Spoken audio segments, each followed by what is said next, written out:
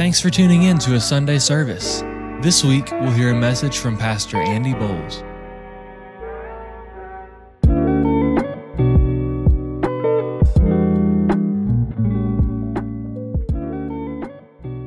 So faith and finances.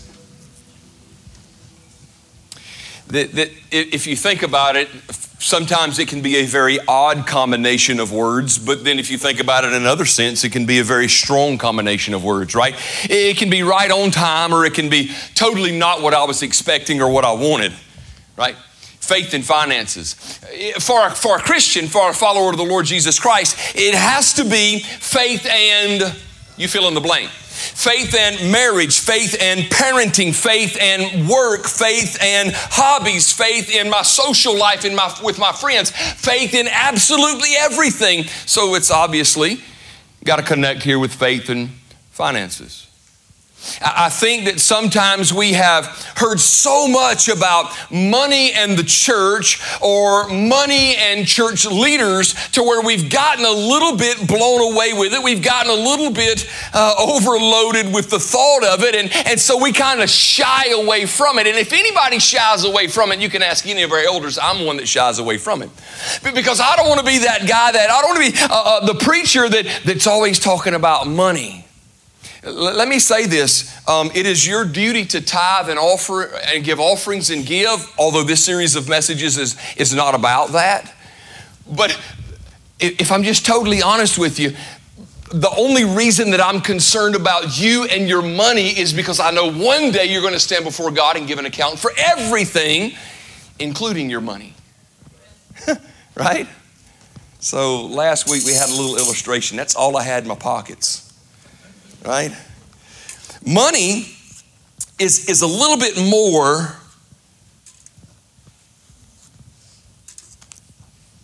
than what we think it is.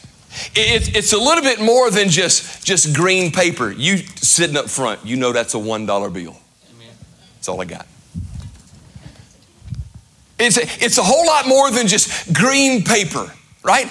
But the problem isn't money. And if we're all honest, the problem has never been money, right? The problem has never been money. The problem has been this thing called stewardship. A big word. Some of us may not know a whole lot about the term stewardship, but let me just put it to you this way. Have you ever been at the end of the month and had no more money? You got one of two problems, okay? Either you don't have enough coming in because you got more going out than you got coming in, and there's just no way. If I'm not making what it takes to pay for what I got, then that's a gap in my finances, right? That's an issue with my budgeting. Now, very few people in the United States of America have that issue, really. If we all just going to be absolutely honest about it, very few people in this opulent society, one of the most wealthy nations in all the world, have that issue. So, if it's one of two problems, that could be a problem, but the issue is stewardship. Not really doing with what's coming in as I should be doing with what's coming in to be able to manage what's going out. You see, I've got an imbalance somewhere. I may be getting some money that is coming in through my work, but I am making it rain in places it shouldn't rain. You feel me? I am spending money where I should not be spending money. Laurie showed me something that somebody posted on Facebook, and it says, if you've got a wallet full of receipts, it's really a book that describes to you why you broke. Something to that effect, right? And so what we want to do this morning is, since last week we looked in Matthew chapter 6, verse 19 through 24, and we understood that Jesus talked about money. Jesus dealt with the issue of money because there is a direct relationship between my heart and my money and my spending and my getting, and sometimes on my just keeping and saving. You know, there is a wonderful balance of both gaining and giving. Because you can get into one of caveats of cancer, to where I get and it goes way too quick and spend all on me, or I get and I can all I get and sit on the lid. I don't do anything with it. How many of you guys ever seen the television show Hoarders? Yeah, you just doing that with money, right? And you're going to turn out like Scrooge. Everywhere you turn, it's going to be a bah humbug. And so stewardship has a balance of both receiving and knowing where to give and how to give. And Jesus talked a lot about money. He talked about it in Matthew chapter 6, but today we're going to look at some more of the words of Jesus in Matthew chapter 25. If you got your Bibles, you can flip over with me to Matthew chapter 25. It's going to be on the screen. We're going to look at one verse, verse 29, and then we're going to jump right into the whole context. What we're talking about today is doing more with what I've got. Doing more with what I got. And I think all of us want to be able to do that. All of us want to be able to do more with what we've got, no matter how much we've got. If we feel like we've got a lot or we feel like we've got a little, we still want to be able to do it more with what we've got. The question is what is the definition of more, and how are you going to apply the more with what you've got in your life? And so here Jesus in Matthew chapter 25, verse 29, of course this is stepping midstream into this entire story that Jesus is telling, this parable. He says, for unto everyone that hath been given, for everyone that shall be given, let me back up and read that again. For unto everyone that shall be given, and he that shall have, let me read it on the screen. Man, I'm super excited this morning. And I ain't even had coffee yet. For unto everyone that hath shall be given, and he shall have abundance. But from him that hath not shall be taken away even that which he hath. The King James, I understand, it can be a little bit contorted there, and it's already a very strong statement that Jesus is making. And if we were to take that one verse and run away with that verse, we might come away with the conclusion that, hey man, I ain't got anything. You telling me what I do have is going to be taken away from me. What's the context? What's the story developing from this verse? Read this verse again. Here Jesus says, at the end of the second parable in Matthew chapter 25, both of these parables dealing with stewardship, and I'll talk about both of them in just a moment. He says, for unto everyone that has shall be given, and he shall have abundance. But from him that has not shall be taken away even that which he has. If you've studied the Bible, you know Matthew, of course, this is the first book in the New Testament. It is the gospel record of Jesus in his life. There is a lot of talk in the gospel of Matthew about how Jesus is a king, and he is the king. Are y'all with me? He is the king. He is either a king received or a king rejected, but he is a king. He is the king received into your heart and your life, and you submit to his authority and rule. You say, Jesus, you are a king. You do inside of my life. I will follow your plan as a part of your kingdom and submit to your rule, submit to your life, submit to whatever you want me to do as king. Or he is a rejected king, and a rejected king doesn't show favorably upon those whom he is rejected by. You better get this part.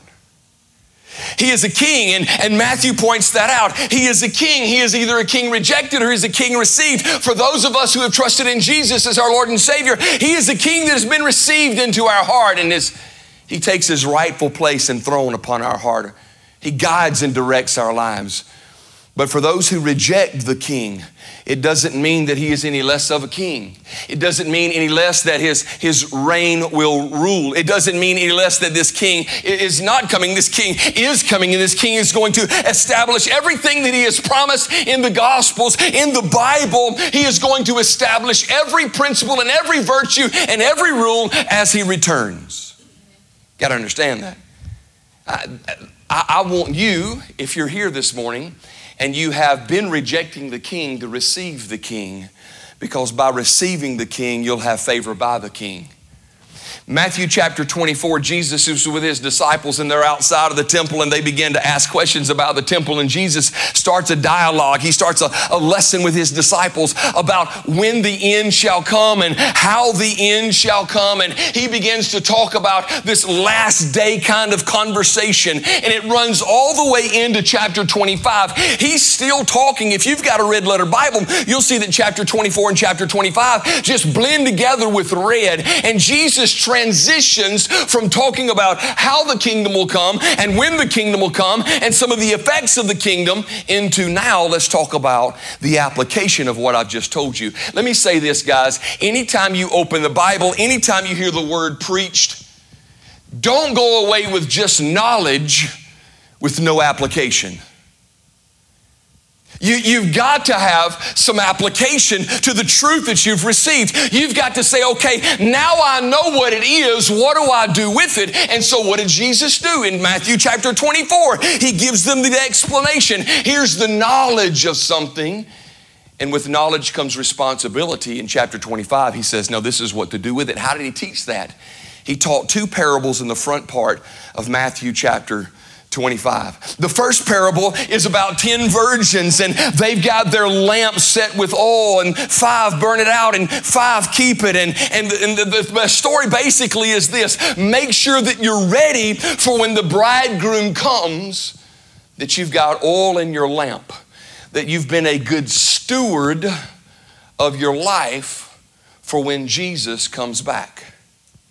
We've been talking about faith and finances, and we'll continue to talk about faith and finances throughout the rest of the month. But you're responsible with more than just your money, right? You're responsible with a whole lot more than just your money. You're responsible with everything in your life. In the Old Testament and the New Testament alike, there are phrases that are like this: every idle word and every idle deed will be brought before the Lord in the day of judgment. Understand this, that just because you're a Christian doesn't mean that you're going to escape a judgment in the end.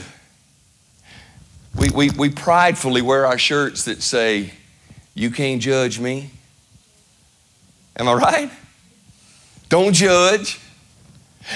When was the last time you, maybe even in a jokingly way, said to somebody, "Don't judge me"? When I was eating my 4th Twinkie. You know? Don't judge me. We love Matthew 7:1. Judge not lest you be judged. Don't judge me. But in the end, even for the Christian, there is judgment. Andy, what are the judgments in the end? Well, there's 2 judgments, right? There is the great white throne judgment of Revelation chapter 20, to where those who have rejected the king will stand before, and at that moment the king will be forced by their rejection of him to reject them and to cast them into outer darkness, where there is weeping and wailing and gnashing of teeth, where the worm does not die and the fire is not quenched. It's a place called hell. Death and hell, according to Revelation chapter 20, will be cast into the lake of fire, the eternal abode for those who have rejected the king. That is the great white throne judgment. But there is another place, according to 2 Corinthians chapter 5, called the Bema seat of Christ, the judgment seat of Christ. Did you know that you will, as a follower of Jesus, stand before God, and it's not based on saved or not saved, it's based on stewardship. What have you done with what you got? Can I do more with what I've got? Absolutely. Your relationships, the words that you speak, the thoughts that you think, the deeds that you do, how you relate to your boss. Oh, Andy, save that message for Friday afternoon, right? Not too close to Monday morning. How you relate to your boss or authority, period, a teacher, a principal, right? But also money. I've seen too many people surrender their lives to Jesus and say, "Jesus, you can have it all, but," right? "Jesus, you can have it all, but I'm going to continue this relationship that's not good." "Jesus, you can have it all, but I'm going to still talk the way I want to talk when I get around the boys." "Jesus, you can have it all, but I'm not going to delete that website out of my phone." "Jesus, you can have it all, but." You can have it all, but Jesus, just don't touch my money, you know, it's all I got. Old times Jesus thinking, yeah, it's all you got because that's all you're good with. Let it sink in. Right? Feel like you're in a sauna, soak. Right? It's a matter of stewardship. And so my desire as your friend and pastor is to love you enough to tell you you're going to give account one day with that stuff. So do better with that stuff. Okay, Andy, how do we do better with this stuff? How do we do better with our money? Well, the second parable that Jesus tells after the 10 virgins with the oil and the lamps and the 5 of them running out and 5 of them got and the bridegroom come and they're not ready. The whole story is be ready. The second story is very similar. Jesus is telling a parable about a master who goes away and he has 3 servants. And with these 3 servants, he brings them together and he knows which servants he can trust with what. You got to get that, okay? He knows to whom he can trust with what. With one servant, he gives 10 talents. And with one servant, he gives 5 talents. And with one servant, he gives 1 talent. Somebody said, Andy, what are the talents? Verse 27, that thou oughtest therefore have put my money to the exchangers, and then at my coming I should have received mine own with usury.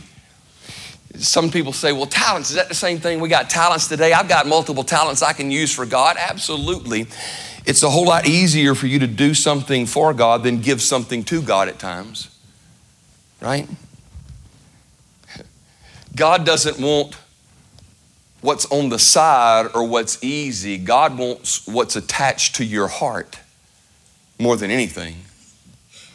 No matter what that is, God wants what is attached to your heart. God wants you to give to the place to where it's difficult for you to give more than just money. Because this is what it shows God when we give what's difficult to Him to give, is showing that we trust Him, that we know that He's got everything under control, and that we are willing to sacrifice everything we have for Him. Right? Andy, is the talents money? Well, according to the words of Jesus in verse 27, it is money. And so with these talents, this form of money, currency back in that day, he gave 1 10, 1 5, and 1 1. And the master goes away for a long season. He eventually comes back. Now again, you got to put this in the context of Jesus preparing his disciples. He goes to the cross. He dies on the cross. He was buried. He rose from the 3rd day. That is the gospel. That's what forgives us. He ascends to the right hand of the Father. He is going to come again. He's given the promise that I'm going to come again. It's been a long time since the master left us with some talents in our hands. And if we're not careful, we might forget that he's coming again.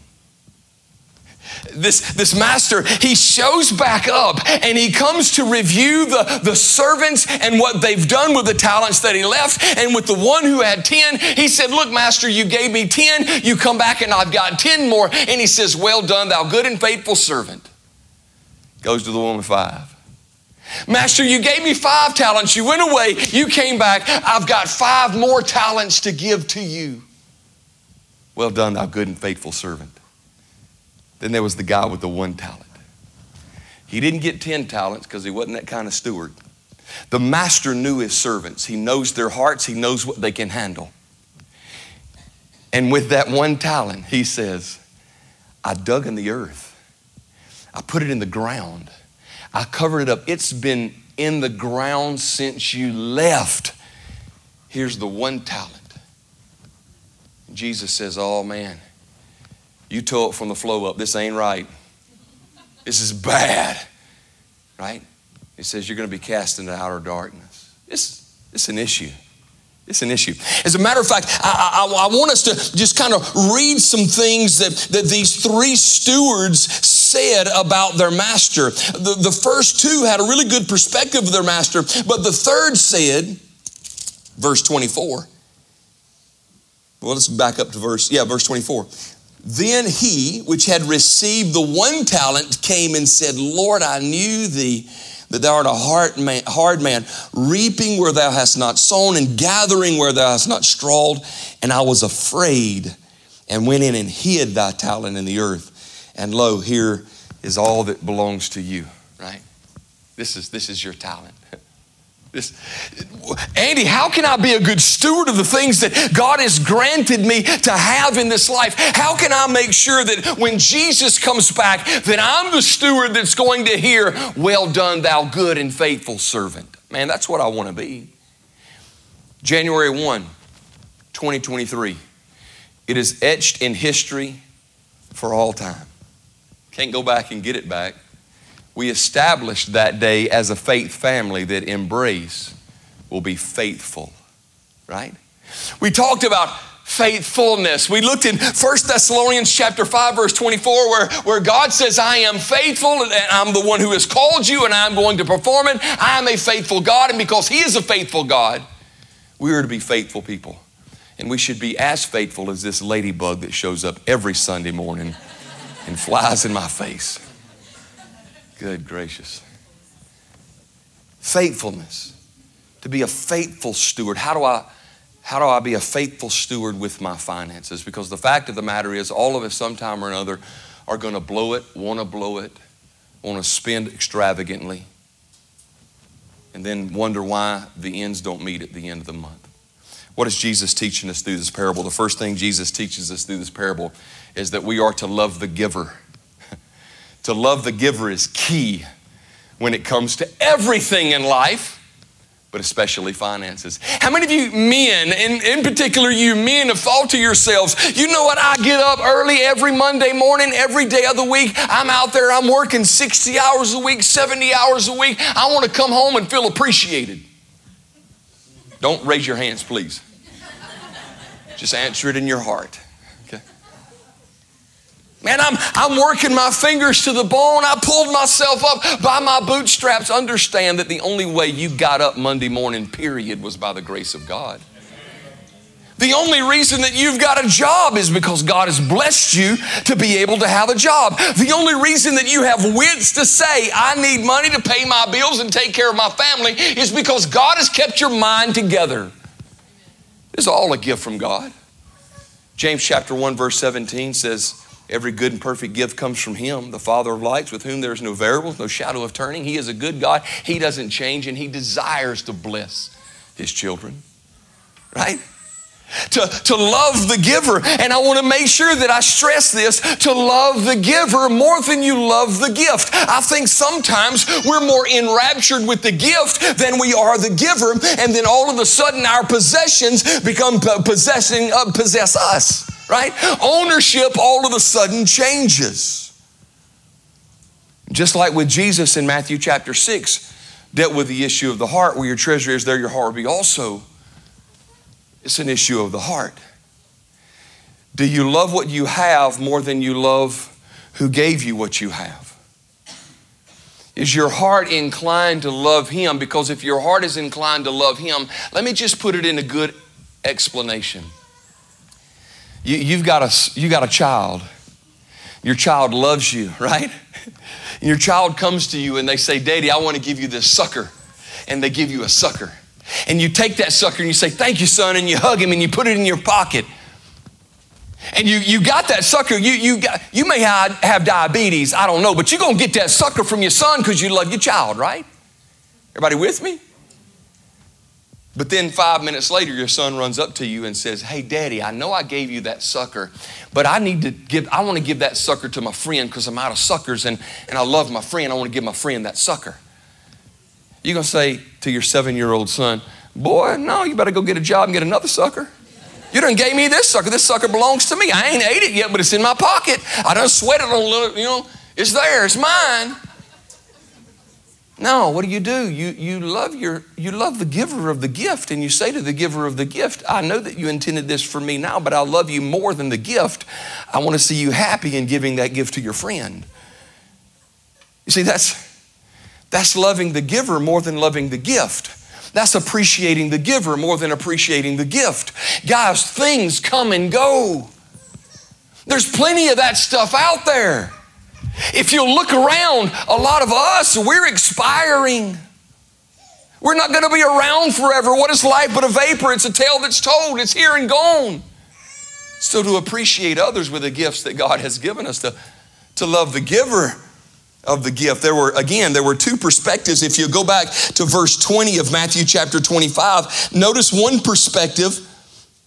And so he that had received 5 talents came and brought the other 5 talents, saying this, Lord, Thou deliverest unto me 5 talents. Behold, I have gained 5 more besides those talents. Verse 22, he also that had received 2 talents said unto him, Lord, thou deliverest unto me 2 talents. Behold, I have gained the other 2 talents beside them.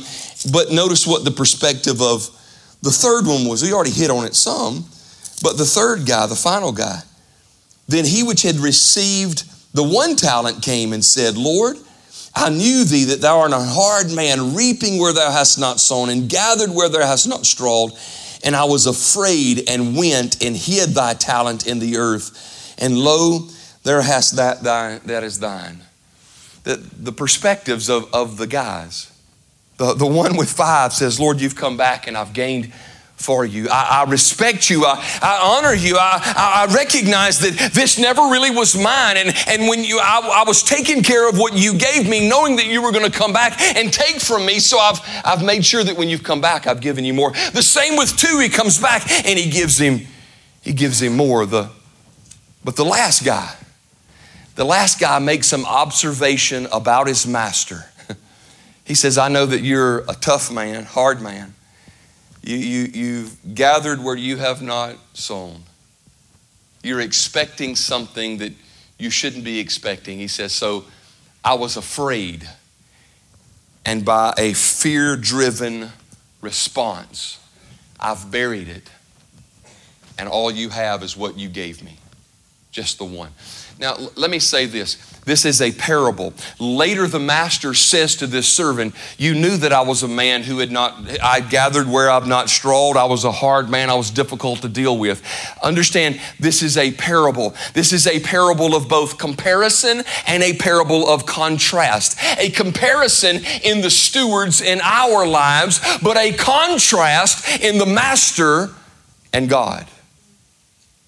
The master is good. He's given talents to these guys. He's allowed them to have responsibility. He's given them some ownership in their decisions. But the contrast is that we have a God who is not wicked in the same way that this master is being described as wicked. We have a God who is only gathering where he is only sown.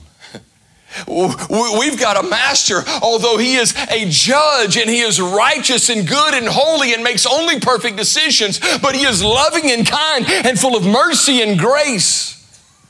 It's a comparison contrast. I believe the reason that Jesus included this part into this parable is because he knows that with our money, we see God in one of 2 ways. We see God as a generous giver to our needs through what we do with our finances, and he is welcome to take out of that anything he so desires. And then there is another perspective of God to where it's almost like when we get it, we feel like we got to hide it from him.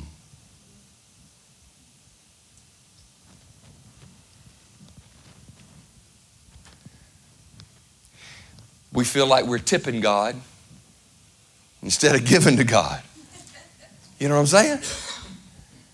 Because God, I just really don't have that much to give to you, Lord. And I know this ain't a tithing message, but this is anywhere. This is in anything to do with your financing. I just can't. But you ate out 17 times last month, right? You replace that tool that you don't never use. Yeah. So the idea here is perspective. Which of the 3 servants do you think loved the master, and which of the 3 servants do you think abused the master's gift? Be one who loves the giver. Be one who loves the giver. Jesus is also teaching us to take the calculated risk. Make sure that we take calculated risk. There's 3 guys here that are delivered different talents, different amounts of monies, and there were 2 out of the 3 that was willing to step up and take a risk with their finances. I understand this. Life involves risks. Life involves risk. You can't live without risk. If you try to, you're still taking a risk, right? Still taking a risk. This is how we take a calculated risk. Actions happen after carefully thought out or planned steps are made. That's what calculated means.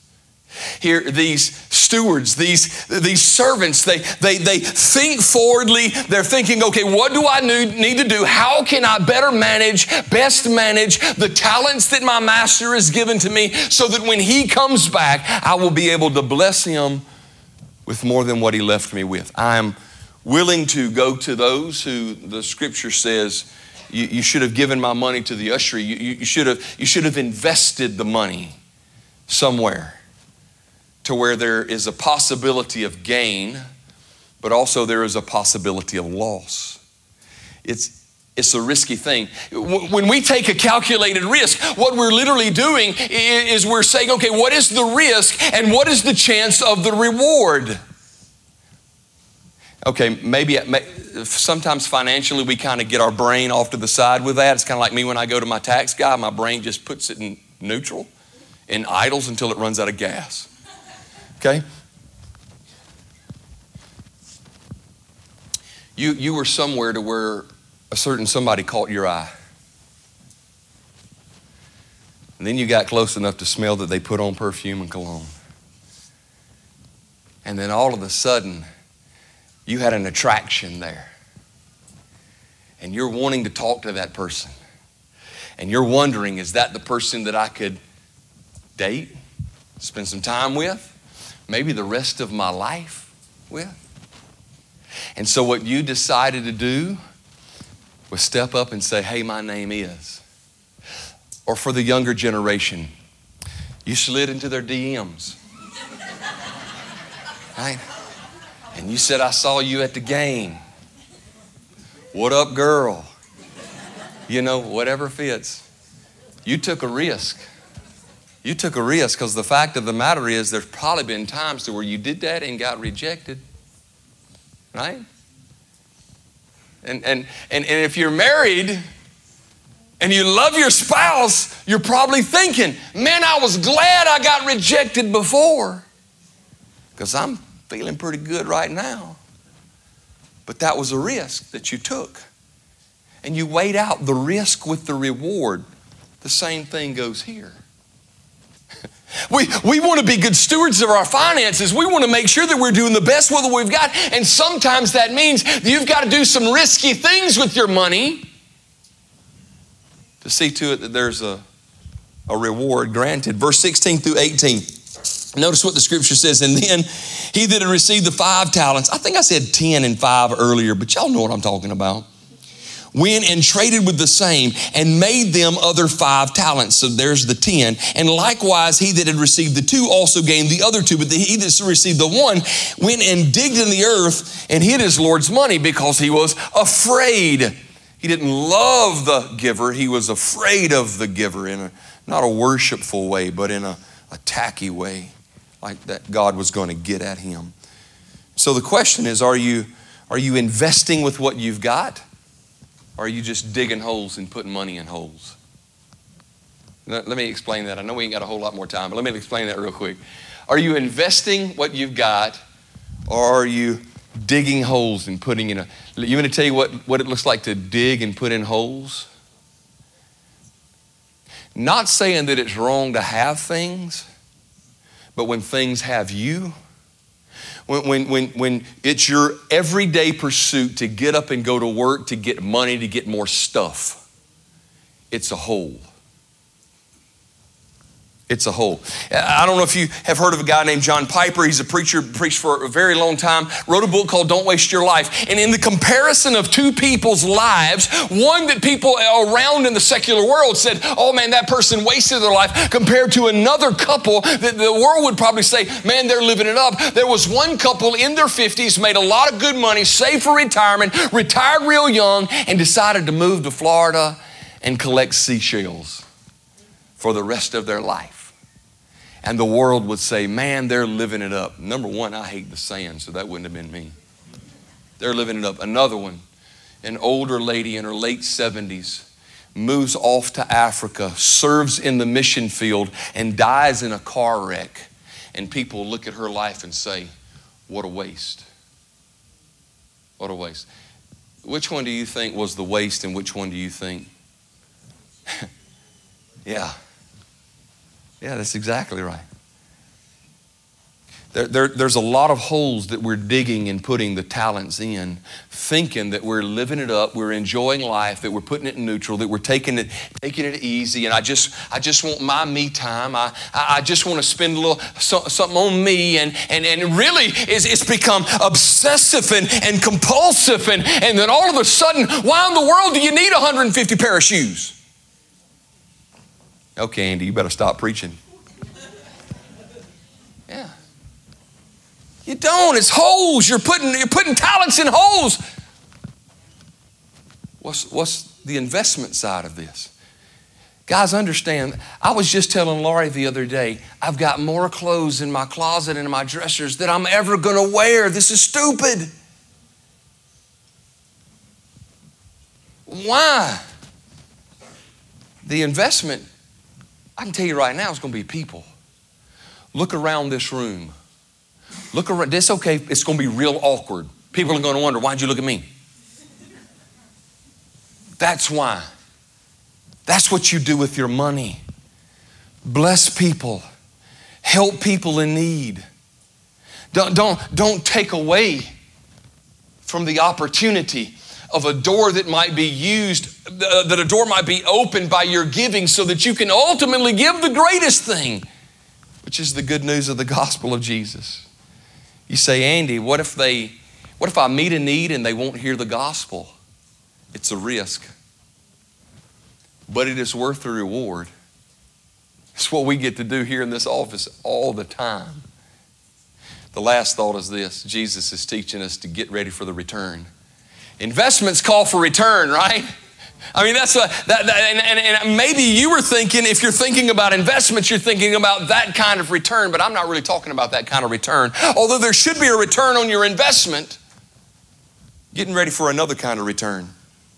Getting ready for the Lord's return. Because the Lord is returning. And the Lord is coming back. And when He comes back, He's going to say, what did you do with what I left you? Did you do more with what you've got?